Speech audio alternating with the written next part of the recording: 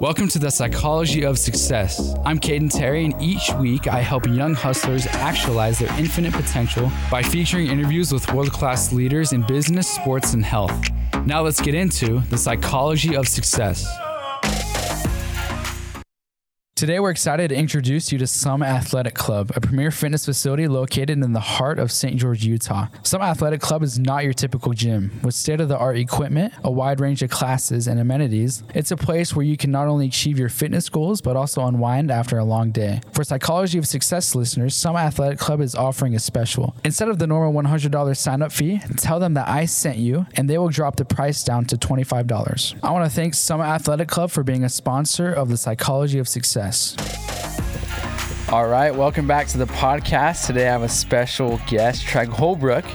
So really quick, I want to give a little background on Tregg and brag about him for a second because he's absolutely killing it in the business game. So he's the owner of Holbrook Asphalt. He's in 35 plus states, and he'll talk more about this, but he is just absolutely killing it and has been for a while. He's a guy that here in the community, especially with younger kids, he's been someone that a lot of people look up to, including myself and my little brothers, Kyler and Carter. I know you've helped them out a lot, mentoring them, giving them different advice. So, dude, I'm so stoked to pick your brain today and share that with the listeners. So welcome to the podcast. And I'm excited to be here. Thanks for inviting me. Oh, for sure. Okay, so I'm curious. Let's get into more of, maybe how you got into business, where you grew up, where you were born, and how you got to where you are today. Yeah, so I grew up in a small town in Idaho, Burley, Idaho. Okay. Grew up on a farm, potatoes, sugar beets, that type of thing. Nice. We had kind of a smaller town or smaller farm. It was like a 200-300 acre farm. It was one of the smaller ones there, and so from a young age, I was relied upon to get out and help. So it was early mornings, a lot of work. When I was young, I didn't really like that a lot. I didn't fully appreciate it, especially when I got into like middle school, I started hanging out with some kids in town, and I remember one day I stayed overnight at one of my friends' house, and we go home from school. On the way home from school, we stop at 7-Eleven, play video games for a couple hours. We go to his place, play basketball, go hang out with friends, and stay up late, sleep in the next morning, get up, play again. I'm like, it's a life. I'm like, what? Like, people live like this? Like, so I think he had to take the garbage out. I'm like, do you have any responsibilities? And I got home. I told my parents, I'm like, you guys are like child abuse. Yeah, here. What are we doing? What's going on? And so at first, I didn't really embrace it. But as I got into high school and growing up, I really did learn to love it. It was the greatest childhood. I loved being out on the farm. I loved getting up in the morning and getting out and getting things done. So it was great. Probably, the most valuable part of that was probably, in addition to learning the discipline and how to work hard, just really instilling a sense of self-worth and purpose. Because I was, even at a young age, I'd learned how to run all the equipment, and so there was times where, I remember, my dad telling my football coach, like, you're not going to see him for a couple weeks because it's harvest. And I'm one of the only guys that knows how to run our harvester. So I'm out there, putting in 18-hour days because there's only a short little window to get the harvest done before it gets cold. And that was life. That's all you knew. That was, yeah. And so as much as some of the times I wasn't real, hyped on doing that, it really instilled a sense of purpose and self-worth that was really good for me. And so it was great. I loved it. Went out to college, went on a mission, went to Boston, Massachusetts. Nice. That was phenomenal. Just had a great mission president, met just tremendous people out there, grew up a lot. Probably the greatest thing I got out of that is just learning how to get outside yourself and serve others. And that was, it was great. I learned how to get out of my comfort zone. And so got home, went to college up at Utah State. During that time, right just shortly after I got home, our family ended up losing their farm. The economics of those smaller sized farms just didn't really work out at that time. And so lost the farm, we lost the house that we grew up in. My parents and family moved to Texas. But I stayed, went to college at Utah State, like I said, and first thought I'd want to be an optometrist or a doctor. I got into college, started to take the pre-med classes, and didn't take me long to realize I was not cut out for that. I was not going to be a student for 6, 7, 8 years. No chance. Huh? As much as I loved the campus life and I loved that part of it, I was like, I'm not going to be able to do it that long. So switched over, took some business classes. And during that time, during the summers, I went to work for a company out of Idaho that did asphalt. And would do stuff during the summers with them. They convinced me after a couple years to move to St. George. They wanted to start a division down here. So they convinced me to come down. They told me, hey, come help us get that off the ground, and then you'll be able to take over and run that. I'm like, that sounds good. So came down here and jumped in and just kind of did a little bit of everything for them, helped them get that business off the ground. Did a lot of sales, did all the operational stuff. I was foreman, superintendent, laborer, everything. That was going really well. I thought I was doing a great job. The end of the second year that we were down here, they brought me in November, and they told me they were going to need to lay me off. So they're like, hey, we're not able to keep you on the payroll. So come back in February, March when we kick back up. And, that really just kind of, stunned me a little bit. This is after you were running the company here in St. George? Yeah. I was running it along with, there was another guy down here, and we kind of, but yeah, I was generating, that's just a punch little to the more. gut. It was. Because they tell you to move down there and get it rolling, and they're like, nah. Yeah. No, it turned out to be the best thing for me. But at that time, I was like, okay. The best thing for you. Okay, let's talk about that. Why? Yeah, because it really kind of forced me to, this is just kind of a crossroads there. Like, it forced me to take a look at the reality of things. I'm like, sat down and really took inventory of where I was. And I was like, man, I'm, 25 years old. I don't have an education, don't have a job, don't really have any marketable skills that would be impressive on a resume.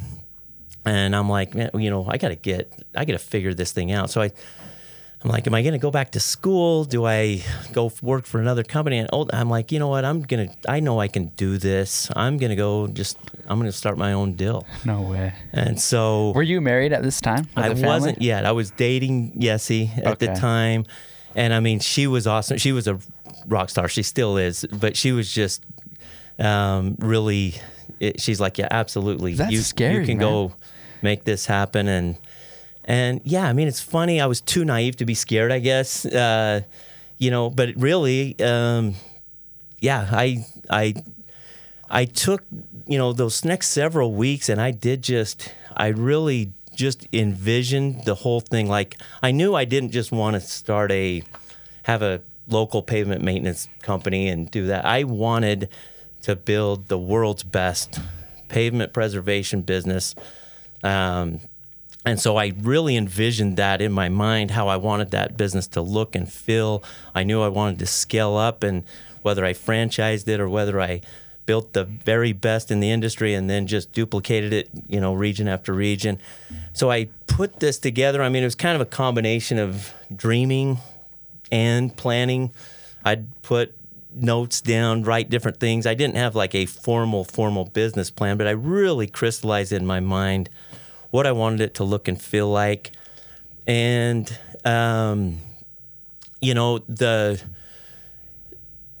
other thing I did during that process is I somehow convinced myself that anything short of my ultimate goal of really building this business to the level I wanted to build it would be completely unacceptable. It would just be something I just could not live with. I didn't realize it at the time, but that was a really, later in life when I read the book Think and Grow Rich by Napoleon Hill, I, understood the power of what I had done.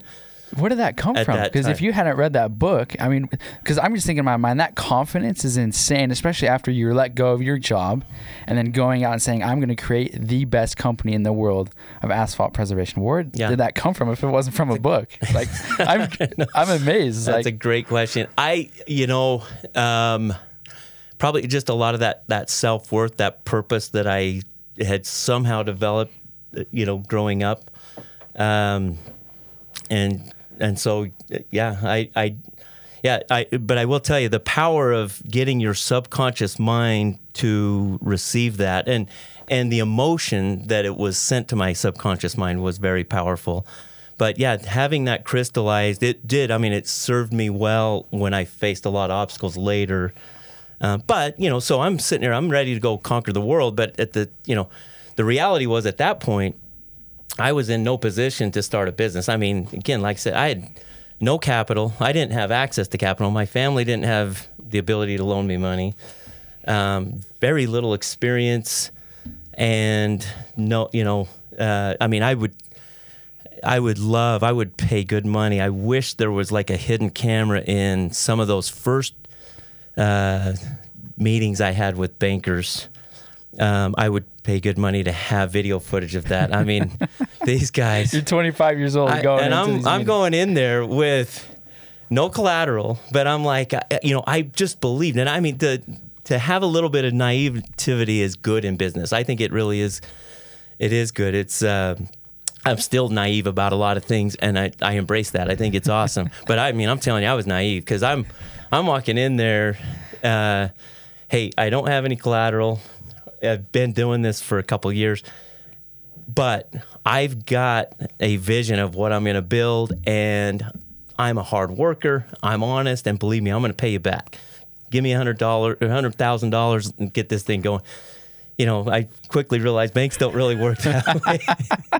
And the looks on some of their faces, I can just see when they close the door, they're just going, this guy, the audacity. But how did you respond to that, being that young? Frustrated, but just, I was, like I said, my subconscious had already decided I'm going to figure this thing out. So I just, it was kind of smoke and mirrors, but I just figured out a way. I scraped together enough money. I convinced, one of the equipment, the applicator truck that I got, the manufacturer got them to loan me some money. I mean, the credit card companies send you these checks in the mail. You can use your credit line to write a check for, 28% annual interest rate. I wrote a check out of one of those to pay for one of my pieces of equipment. I mean, just figured out whatever I could, trade, did some work for some people to get some stuff. I mean, so just got the bare essentials, a lot of used stuff, but just got enough to get me off the ground and get started. Mm-hmm. And so, but yeah, just jumped right in. At that point, just got by on a lot of hustle and grit. I would go out and sell for a couple weeks at a time, line up some work. I mean, I'm just driving to homeowners associations, walk around till I saw somebody.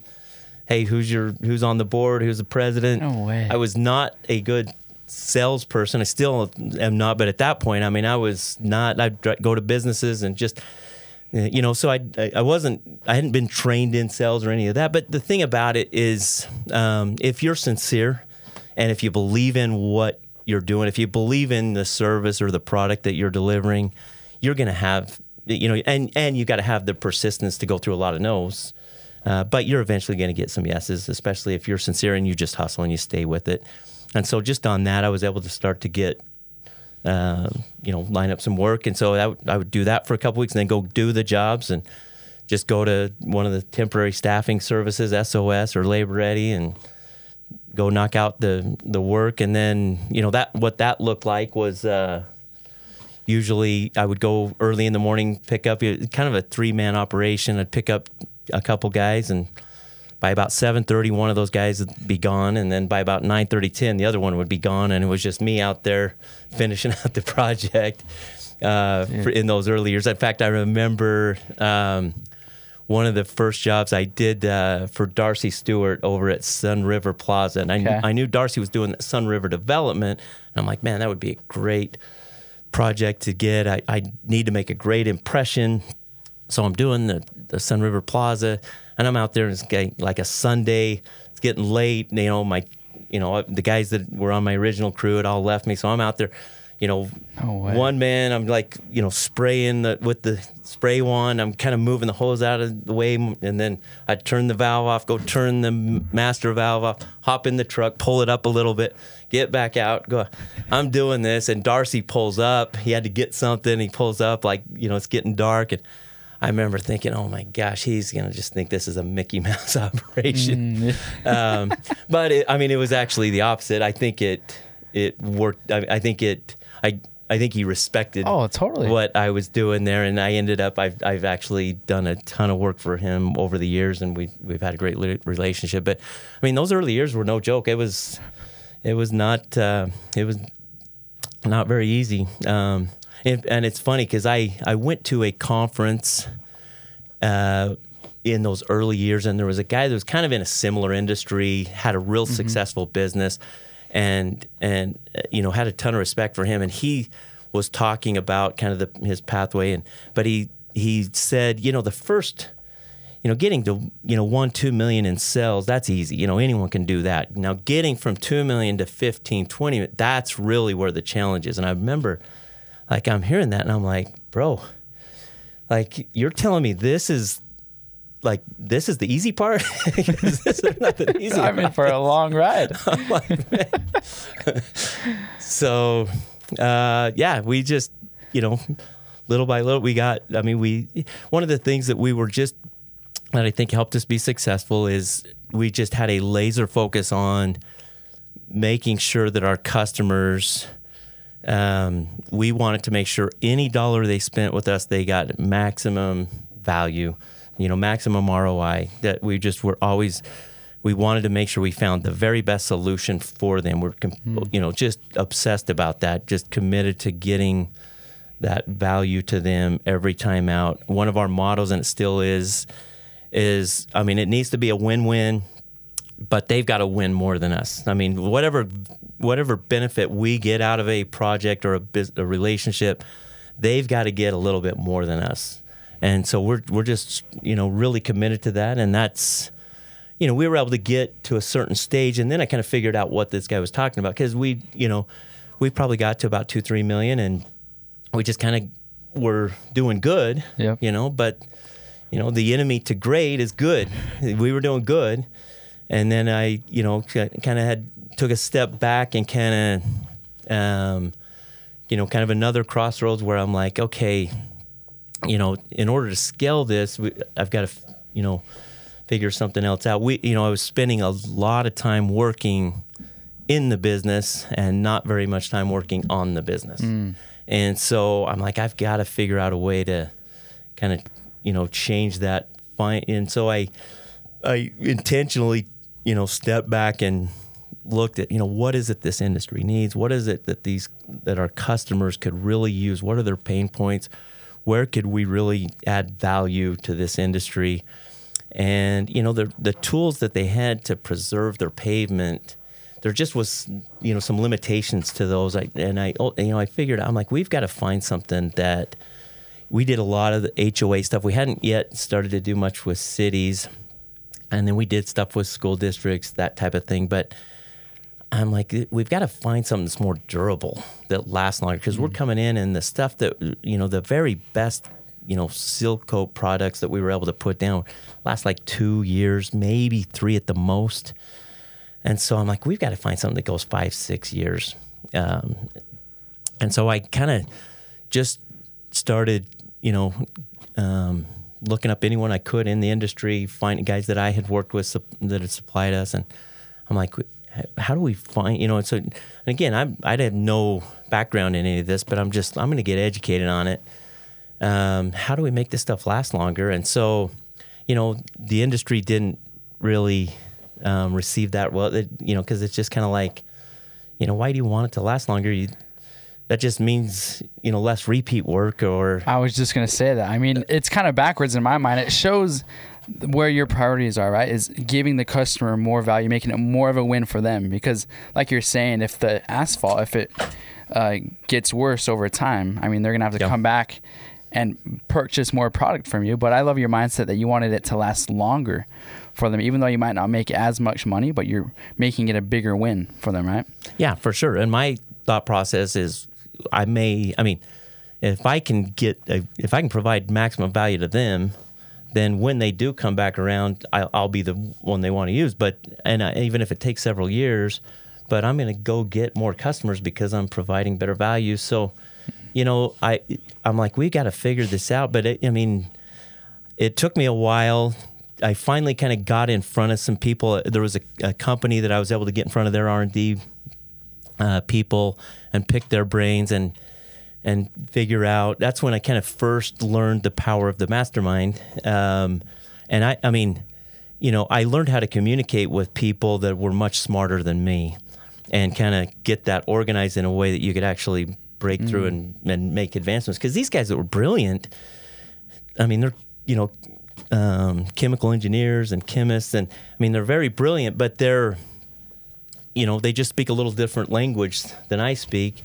But kind of learned how to communicate with them, and I figured out there was a few things I knew there was a particular type of slate, there's a particular polymer, there's some elements that if we could get more of that stuff into this formula, I know we can get more durability. But then, they're telling me, well, the problem is you're already maxed out. You can't, if you add more of this and more of that, then, it won't remain in suspension. The viscosity will be out of whack. And so, okay, well, there's got to be a way. So we eventually found a whole different way of emulsifying the product. So rather than using, a chemical or a soap as the surfactant, we found a clay emulsifying agent and found a different way to make this non-ionic emulsion that would then allow us to put more of the stuff I wanted to put in there. And so, but then when we put more of it in there, then that created a whole chain of problems. And so, I wore these guys out. These guys would be like, well,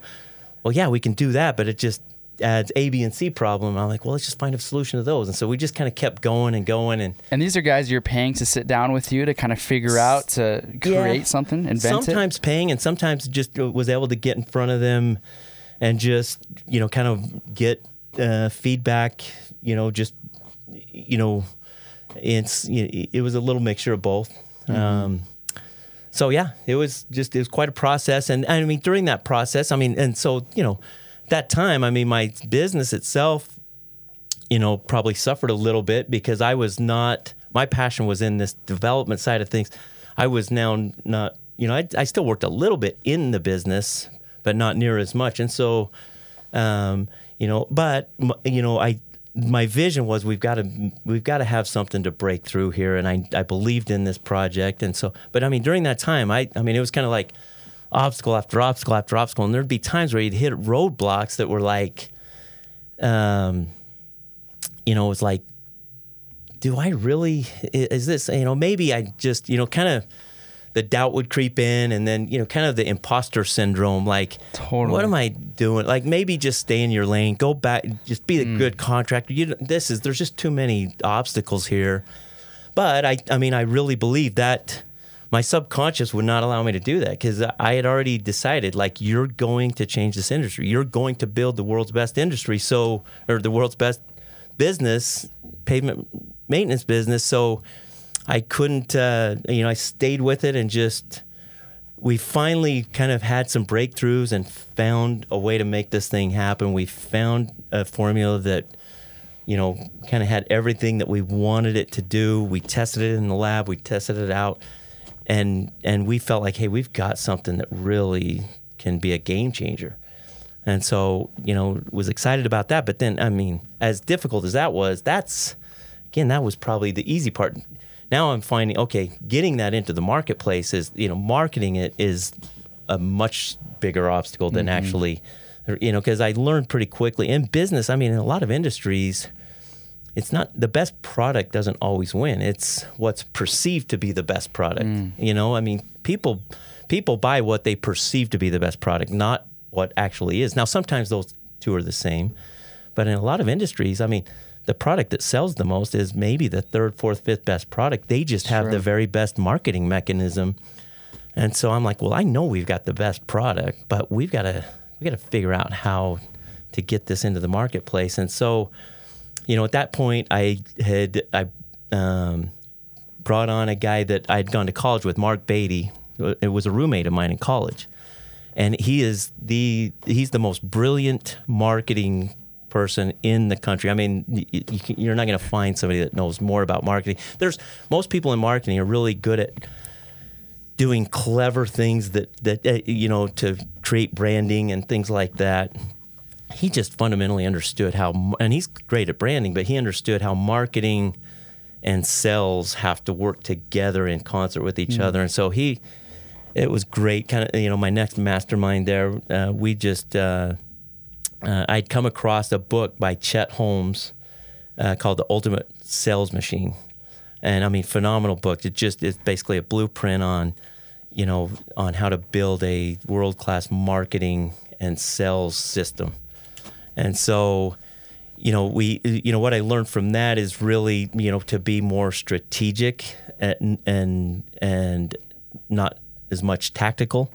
Sun Tzu in The Art of War, he says, what is it? It's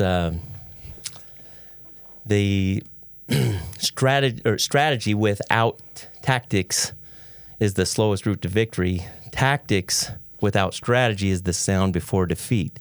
And I knew I was a great tactician. And when I did strategy stuff, it was like, well, I could put the strategy together, but the combination of building the strategy and then having the tactical focus to get that strategy implemented, that was something that Mark and I really went to work on.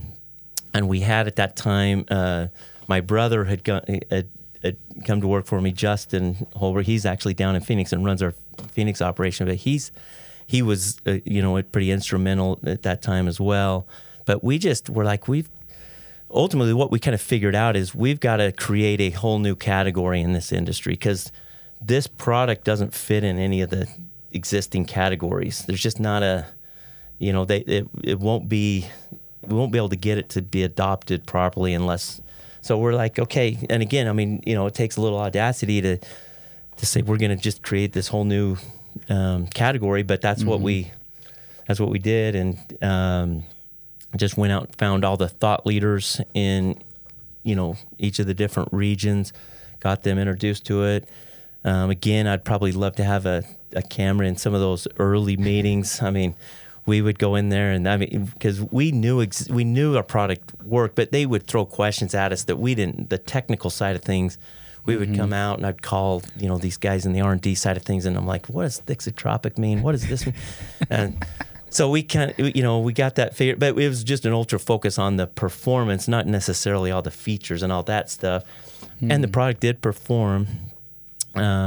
But the other thing we did, that's where I really understood the value of, an educational-based marketing program, and not educating them on our product. We found if our target customers are experts in the market, the more educated they are, the more of an expert they are on this topic, the more likely they are to do business with us. Because they're going to understand where, what provides the best value and benefit to them, and then we're going to be able to come in. And so, when we introduced that, the guys in our sales staff, they're tacticians, so they're like, now wait a minute, we're going to go. We built this whole core story, orientation. We didn't want to call it a presentation because presentation makes it feel like you're getting presented to, and the whole educational model is you're teaching, you're not presenting. And the beauty of that is what it allows you to do. If you're teaching someone, if you're really teaching them something of value, their guard goes down, their fences aren't up. People don't like to be sold. But if you're teaching them something that really will help their life be better, help them be better at their job, help them solve some pain they have or accomplish what they want to accomplish, then they're receptive, they're interested. The other thing it does is they kind of now view you as an advisor, as an expert, rather than a salesperson. So our sales staff quickly became, and still to this day, they're more teachers. They're teachers. They're experts. They're, people. Our clients, they'll call people on our sales team about things completely unrelated to our product. Just like, hey, we got this issue, and because they view the, can you take a look at it? And so we're always happy to help because it's so. it does that. And then the other thing it allows you to do is you kind of shift the buying criteria to your favor. And so, but we had to, that was a process building that out, because we're basically teaching people things that about the market itself, about how to manage their pavement in a way that'll benefit them. And it really was, even if they never used our product ever, they got a lot of value out of this education. And so we were just really big on that. Now, our sales guys are like, man, we're spending a lot of time just teaching these people. I just want to go ahead and sell. Let's just go sell them on what we're doing. We're like, no, there's a strategy to this, and it will, you'll benefit from it in the long run. But that's kind of how we jumped into that next level. And that takes a lot of patience for your sales guys, right? To see the vision. It's like, okay, you don't go in just selling them right off the bat. Teach them, mentor them, give them the value, make it more of a win for them. Yeah. And then it'll come back, right? Yeah, for sure. And some of them, you never do get anything out of some of the clients, and you got to be good with that. You got to know that, hey, I still gave them something of value, and we're going to be okay in the long run if we're constantly doing that. So... yeah. Wow. Okay, so you got the product you created, and you got the business side as well, the contracting. So help our listeners understand, because you're killing it now, man. It's so cool to see. So explain to the listeners what your business is like today, where you're at, how many locations, all that, states. So we're, in the Utah, Nevada, Arizona, and then we've got Texas, Oklahoma, Kansas. We've got some partner contractor. We've got a partner contractor in that area. We also do some contracting there as well. And then in the Southeast, Florida, Georgia, Tennessee, like a lot of those, South Carolina, North Carolina. We've got an operation up in Chicago area. Not, that's the Midwest. That's primarily what we've got. Not a lot in the in the East, the Northeast, or the upper Northwest, but that's essentially where most of our stuff is right now. Jeez. So I want to highlight something for the listeners. So let's look back on Tregg's story. He was just talking about how he was, think about little young Tregg walking into the bank asking for a $100,000 loan right after he was let off of his job, with that confidence and that swagger in a type of way that he was going to create the best company in that industry. He had 100% confidence. And now he is all over the nation with his company. And I think it's cool. Something that you highlighted that I want to dive more into is the power of the subconscious mind, because all that started with a thought, right? Yeah. You had the confidence that I'm going to create the best company in the world for my industry. Had that thought, and then you just went out and did it, and you created it. It's here. And so tell me about the power of the subconscious mind and how we can access that to achieve our goals. Let's talk about it. Oh, boy.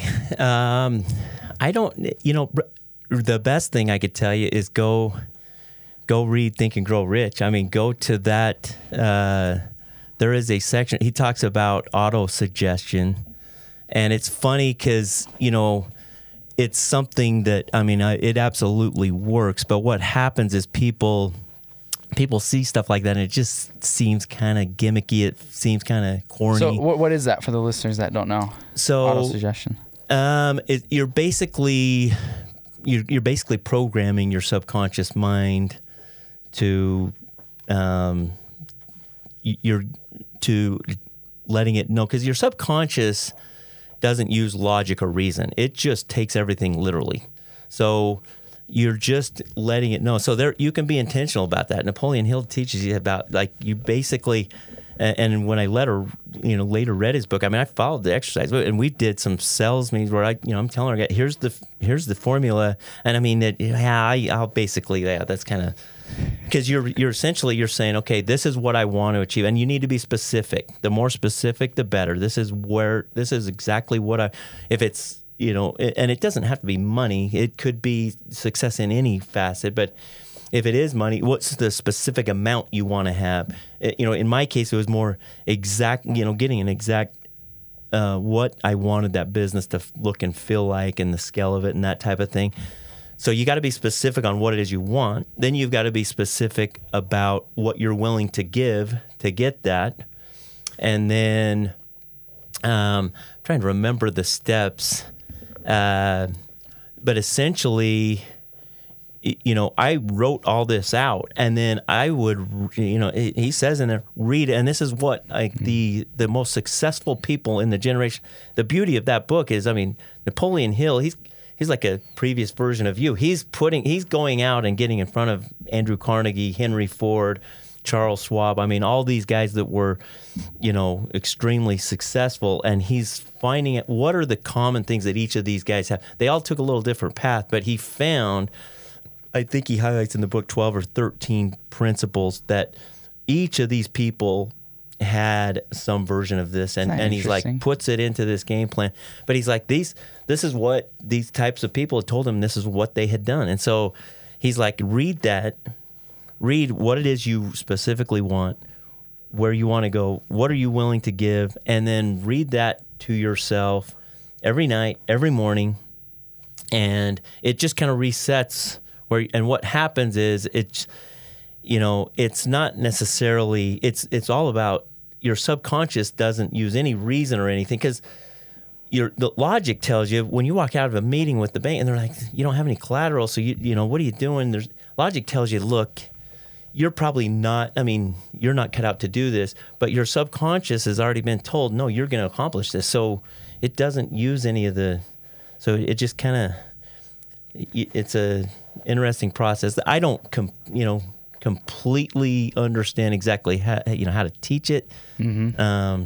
So I know it's powerful. It's funny you bring that up, because I do a similar thing as well with my goals. I'm huge on subconscious mind. So what I do, I write all my goals in the present tense. So for example, like I have a goal of making $100,000. The way I break it up, I say I have $100,000, because then it's in the present tense. And it trains my subconscious mind to become the type of person that would make $100,000 right now.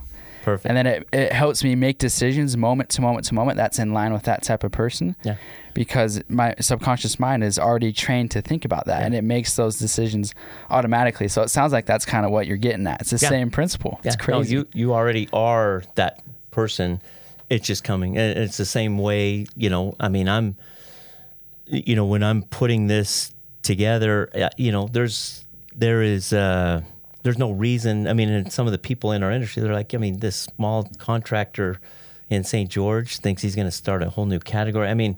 But it wasn't about, if you use logic and reason, you're like, what? I have no business doing this. But your subconscious already sees you as, I'm already a titan in this industry.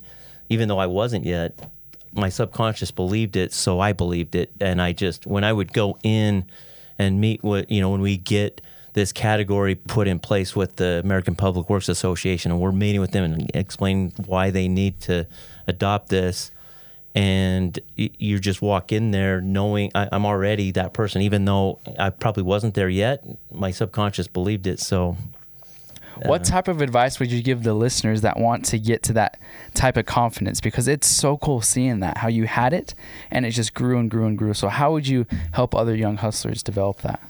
Yeah, I think following those steps for one, and then you've just got to jump in and do whatever it is you're interested in. If it's whatever industry you want to jump in and just look at it and say, okay, how could this industry be enhanced? And you got to believe. Look, somebody's got to enhance this thing. Why not me? There's no set criteria on, well, we're waiting for someone who was born with some extremely large brain or some extremely privileged. There's none of that. Everybody that shook up an industry just came from a common background for the most part. So look at that industry and then just find out, well, what are some things, where could I add some value to this industry? How could I enhance it? And just kind of jump in. You don't have to conquer the world in one day. Jump in and find, okay, learn as much as you can about it, and then just formulate in your mind, okay, one of these days I'm going to figure out a way to make a breakthrough, and just stay persistent at it, and just realize you've got to have a mindset. Your relationship with failure just has to be you've got to understand that failure is good. The more failures I have in a day, the closer I am to where I want to go. The more failures I have in a month or a year. So, those, you've got to understand those setbacks are just kind of temporary roadblocks that ultimately will get you where you want to go. And the more you just overcome obstacles, the more failures you face and then keep getting back up, that confidence comes from that, for sure. How do you, because that's a huge part of business that I've seen. I talked about it with the interview you listened to with my brother Kyler and I. Like, for example, the Tundra that we had. And I didn't even share this in that episode, but someone reminded me. I was with a buddy. He was like, dude, yeah, that Tundra was a piece of crap. Like, I remember you driving it, and you had to get out your phone. You had an app that was a speedometer, because the speedometer didn't work. So he's like, yeah, dude, we were hunting. You totally put your phone on the dashboard and use it as a speedometer. And I was like, oh my gosh. But yeah, so that was a huge, for the listeners that don't know, I had this 05 Tundra with my brother that we bought and just lost a crap ton of money in it. Yeah. And at that point, I was so frustrated and wanted to give up with cars.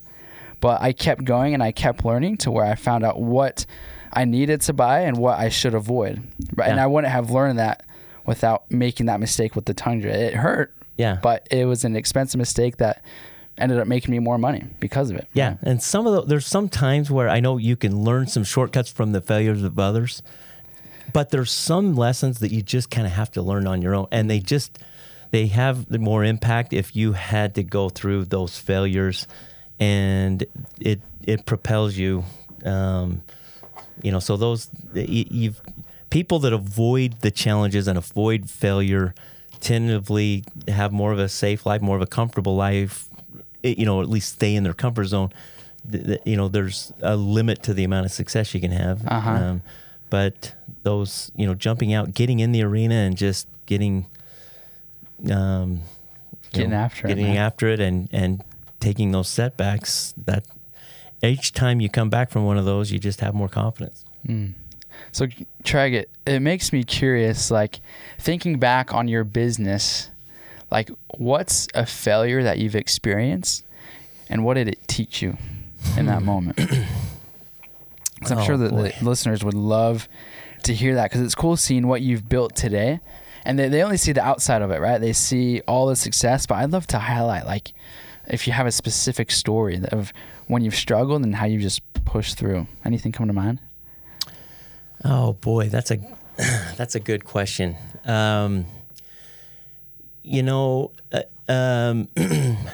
Probably, when we were trying to break through and get this new category established, there would be times, so like we got it to where, okay, and the thing you got to understand in our industry and in any industry, especially when you start dealing in municipal work, government purchasing types of situations, the value, having something that creates a lot more value, it's, you're going to spend 30% more to get our stuff, but it's going to give you a 300% return. The world there is more low bid, just everybody bids, and we just kind of get apples to apples, and then the low bid gets it. And so we come in and we're like, well, there's no real mechanism for, this thing, you don't get rewarded for adding more. It's just fit the lowest common denominator and then be the cheapest price. Trying to get people to adopt a different mindset there. And so, anything that's proprietary is usually scary to most municipal type places. But, we had a lot of those setbacks. One of the biggest was, we're like, okay, if we can get in with DOT, and the DOT engineers understood, they saw what we're doing. Like, this is phenomenal. This would be a game changer. But then when you try to go through the committees to get this category recognized by the DOT, and the first one we went to was UDOT, then now those you start to hit those challenges of, well, yeah, this is proprietary. Can anyone else use it? We're like, no, we're the only ones that have access to this, and we may make it available, but it's only going to be made available to people that will have the discipline to use it the correct way. And at this point, that's not the case. And so we were pretty excited. We felt like, we had, all the thought leaders, the engineers had bought in. They understood, look, this is, at this point, they figured out this is going to last 7-8 years. The other stuff we're doing lasts 3 or 4. It's 30% more. This is a no-brainer. Yep. But when it got to the committees, they shot it down. Really? They're just so stuck in their old ways. Because you can't, the proprietary nature of it and that type of thing. And so... Did you pivot and have to change the model a little bit? Well, at that point, we felt like, a lot of the cities would tell us, okay, if the DOT, as long as it's DOT approved, then we can put it in our, we can, do a procurement package and get it procured and we'll do a project. And so, but at that point, so I'm like, man, all these cities that I know will do our work, they're not going to have that DOT approval to lean on. So the pivot for us was like, okay, well, we're just going to help convince the cities it's so valuable to you. Do it anyway. Do it, and they're like, well, our funding, the B&C funds we get for our roadways come from the DOT. If it's not a DOT approved specification category, we can't use it for that. We're like, well, just, okay, go find other funding. Grab it from another pool. Grab it from your general fund. Use your, so we just, so we got cities and towns and counties to, we just had to really focus more on the value. And they're like, oh, yeah, we need the DOT. And I'm like, no, you don't need that. And here's why you want to do this. And here's why it's going to be better for your, for your city. You're going to ultimately have a lot better managed system with this. And so once you got them fixated on that, we just found that it wasn't as big a barrier as we thought it was. What a great sales pitch, man. You just shown the value. And it's undeniable. It doesn't matter. Look, here's the problem it can solve. Let us solve it. Right? So good. Love it. So, Tregg, you've dropped some amazing knowledge bombs on us today. It has been incredible. And before we kind of wrap up with the last 2 questions, I want to know, how can my listeners serve you and support you? Oh, man, just go out and be the best version of yourself you can be.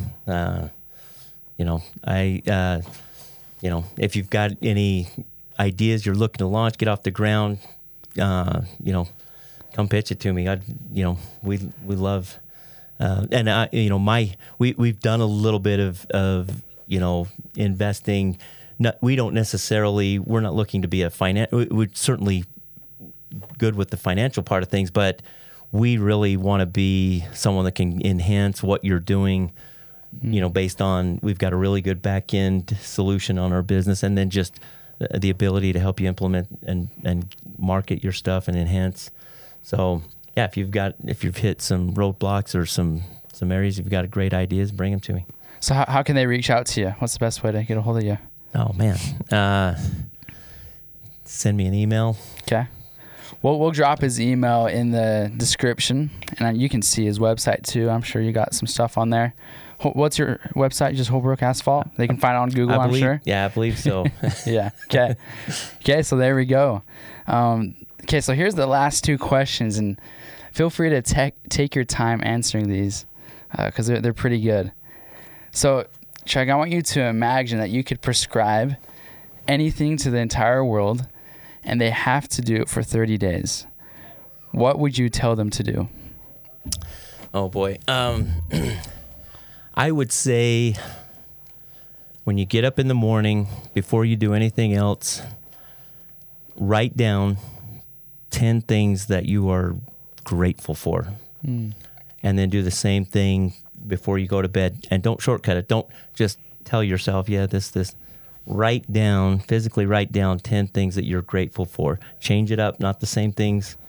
You're going to live a lot better life doing that. And maybe spend 10 minutes a day just meditating, just resetting yourself and getting focused on what is my definite purpose? What's my primary aim? Where am I going? And is what I'm about to do today or whatever I just did today, did it get me closer to that definite purpose? If you'll do those two things, I think you're going to be in great shape. Love it. So the gratitude, I want to highlight that for a second. I read a study the other week, and I made a video about this on my social media.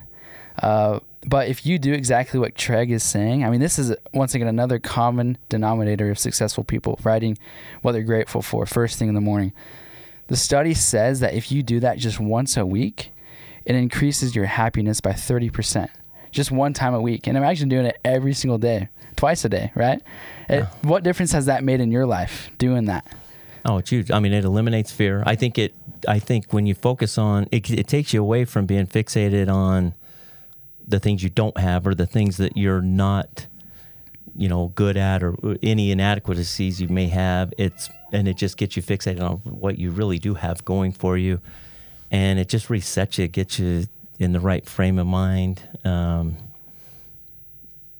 dude, it helps me so much because all of us, we're all chasing happiness in a way, and we all try and find it by either making money or with friends, but really it comes from within, right? And that gratitude, for me, it brings that joy right then and there in the moment as I'm writing it out. It's so cool.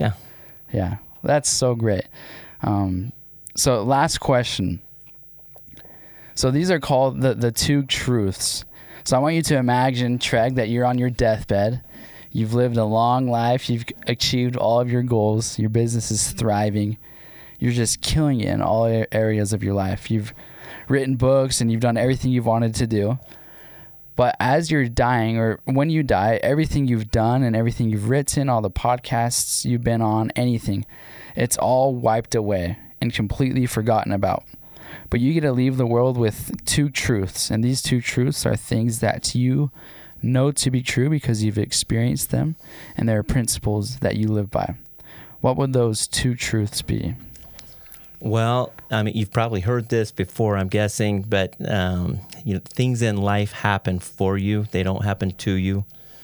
Having a growth mindset rather than a victim mindset.